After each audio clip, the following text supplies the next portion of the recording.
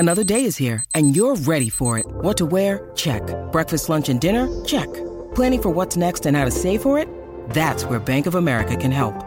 For your financial to-dos, Bank of America has experts ready to help get you closer to your goals. Get started at one of our local financial centers or 24/7 in our mobile banking app. Find a location near you at bankofamerica.com/talktous. What would you like the power to do? Mobile banking requires downloading the app and is only available for select devices. Message and data rates may apply. Bank of America N.A., member FDIC. Great form by you hitting play on this podcast. Now, check out Same Racer, the brand new racing app for same race multi-tips. Same Racer. Download from the App Store and Google Play. Powered by Bluebet. Gamble responsibly. Call 1-800-858-858.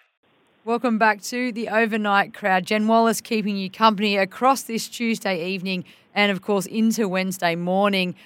I'm excited. I know you guys are excited. There's one sleep or no sleeps, depending on your sleeping habits, until the AFL starts. And I've got Jasper Chellappah, sports journo and author for The Inner Sanctum, joining us to look at the big start of the AFL men's season. Jasper, thanks for joining us on the Overnight Crowd. Yeah, Jen, I'm too excited to sleep, actually, so it's no sleep for me tonight. That's it. Well, you're coming off the back of a social basketball game as well, so you've had the late fixture on social basketball time, which means you've got no chance of sleeping. I know those games. Yeah, the late window means that the adrenaline's pumping, especially when you go down by a point. So not ideal start to my Tuesday night, but hopefully my Wednesday will be a bit better with the men's footy season coming back. Hey, so let's go straight into it. Of course, we have the grand final rematch is opening the season. It enables Melbourne Demons to unveil their flag. It takes off the traditional Carlton-Richmond start. I kind of like it this way. What about you? Well, I love the grand final rematch in the first round. I do appreciate the tradition of Carlton-Richmond, and as a side note, this might be the best Carlton-Richmond game we get over the last 6 or 7 years. Considering how different those sides have been over that period of time. I think they're going to be quite even this year. Yeah. But I absolutely love the grand final rematch in the first round because these are the two best teams in the competition. You can't deny it. And you get that level of fixture in the first round. It's a pretty special way to start the season. I'm not too sure about the Wednesday night. I understand why they've done it because they want to keep that Thursday night fixture with the Tigers and the Blues. Yeah. But yeah, I absolutely cannot complain. I'd like to know, I want a prediction from you. How many do you reckon is going to rock up to the MCG tomorrow night? Because I'm not convinced. I would love it to be 90,000 plus, but I'm just not convinced that we're going to get as many on a Wednesday night. Yeah, the Wednesday night probably makes it a little bit tougher. I'm going to sit in. It's going to sit in between 60 and 65,000. Yeah, I think that's a pretty good pocket to be in. And this is going to be, regardless of the crowd, it's going to be 60 plus, I imagine, and it's going to be an incredible atmosphere. I can't wait to go along to that one. So I'm feeling very, very lucky to be in Melbourne right now because finally footy is back and we've got a hell of a lot of it on this weekend. I know, 5 days of footy coming. You've also got the AFLW finals as well. So it feels like there's this great just groundswell of Aussie rules happening and, most of us can't wipe the grin off our faces. So the teams have been announced for the Demons and the Dogs. Any surprises for you in those two team lists? Well, we heard some rumours about Lockie Hunter being omitted yesterday, or 2 days ago now, from Tom Morris at Fox Footy. That must have changed in the past 24 hours because he is named on a wing like we would have expected a few days ago. It's an interesting one because when that report came out from Tom, everyone kind of went, well, actually, I agree with that. I agree with the decision. He hasn't had a good preseason. He hasn't had a good probably 12 months compared to his 2020 year before he had that drunken car crash where he crashed into about 12 parked cars. Yeah.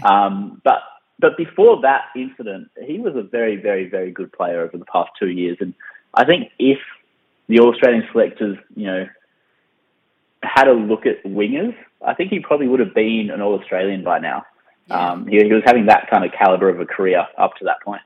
Yeah, that's so true. But it's interesting, isn't it, that there seems to be the comments about he was aware, the rest of the team was aware, staff were aware, and yet the team list comes out. So two very conflicting messages coming across through these, that 48-hour period of uncertainty, I suppose. But good for him, I suppose, that he's been named. What about for the Demons? A couple of changes there as well from their premiership side.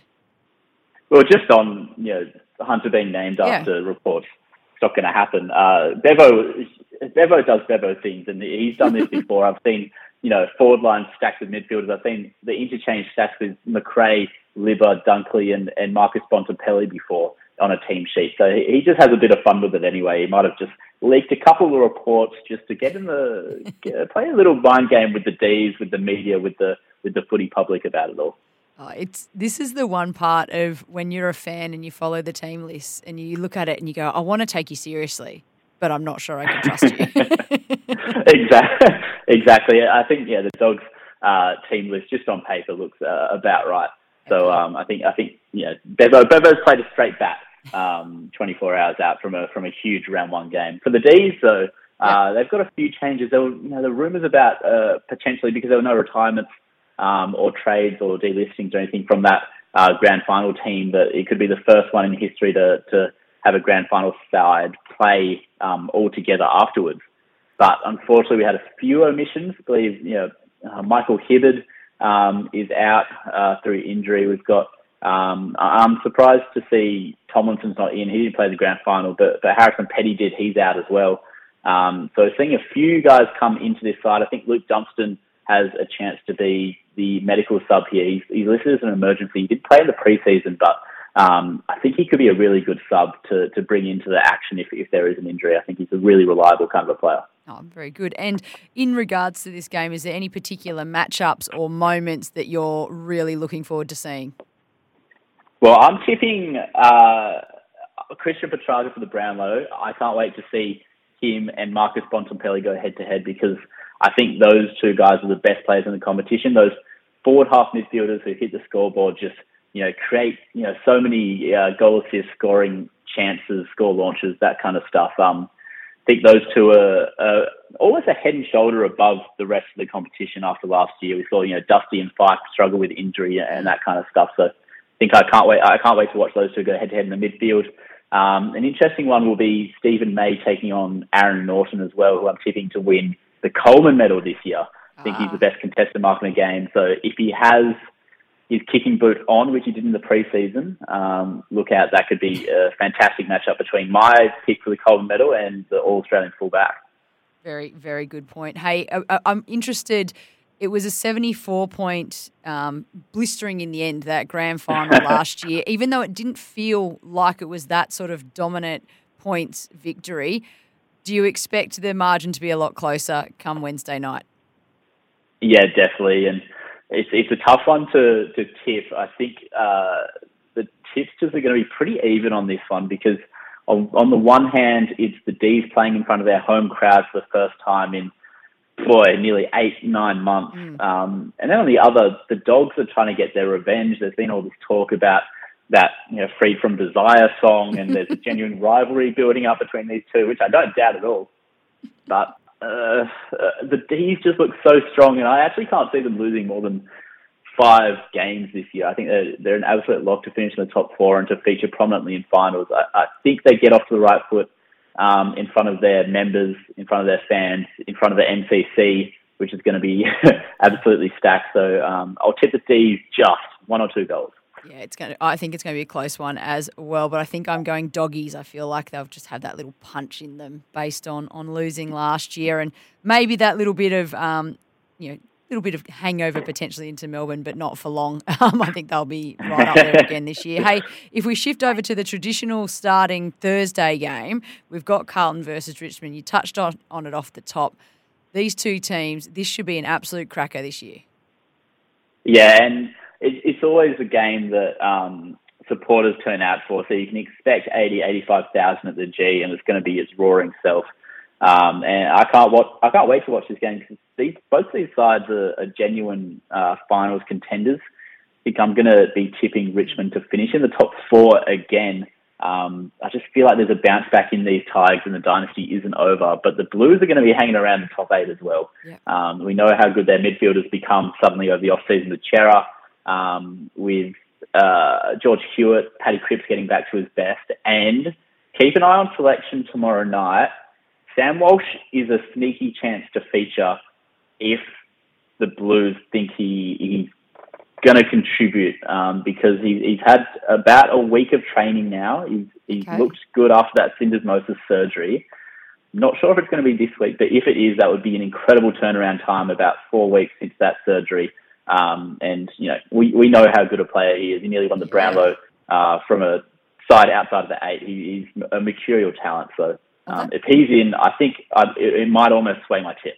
Okay, so at the moment you're tipping Richmond unless we see a Walsh feature when the team lists come out. That'd be an incredible recovery. That is, syndesmosis is not a easy injury to get over. That's incredible if he comes back 4 weeks. Even if it's 1 week later, 5 weeks, that's still massive effort from him. And it adds to the storylines from this game. We know that Doc's come back from his cancer scares, his chemotherapy, all that stuff. His return has been rapid and more quicker than anyone could have predicted. You've got Dusty returning from his kidney laceration, which was very nasty. He spent a lot of time in hospital with that one towards the end of last year. And just so many great stories to come out of this game from both sides. I hope it's a really good contest, and I predict it will be. Yeah, I hadn't even thought of the Dusty Martin side of it until you just brought it up. I completely slipped my mind with all the other stories that we're following going on. Now, speaking of stories, I've got to throw back, and the overnight crowders will probably remember this moment when you and former host Heater were discussing Tom Brady's retirement. At the time, it felt a little bit embarrassing, I suppose, and now it proves that you guys are Nostradamus. Yeah, we're better than Adam Schefter, I'll tell you that much. All his 5-10 million followers on Twitter should be tuning into Heater and I on Overnight Crowds, now Jen Wallace and I on Overnight Crowds. But it was a really, really embarrassing period for both of us because we were both looking at, he's got to have a farewell tour and he surely will. I predicted that it would happen. Came out, about 12 a.m. our time that went out. Yeah. And at 4 a.m. our time on the Eastern Coast, it was announced that Tom Brady was retiring, which is just the most ridiculous turnaround time for us predicting something that was completely wrong. Yeah. But about 5 weeks later, here we are, Tom Brady is unretired, and it's like we were right the entire time.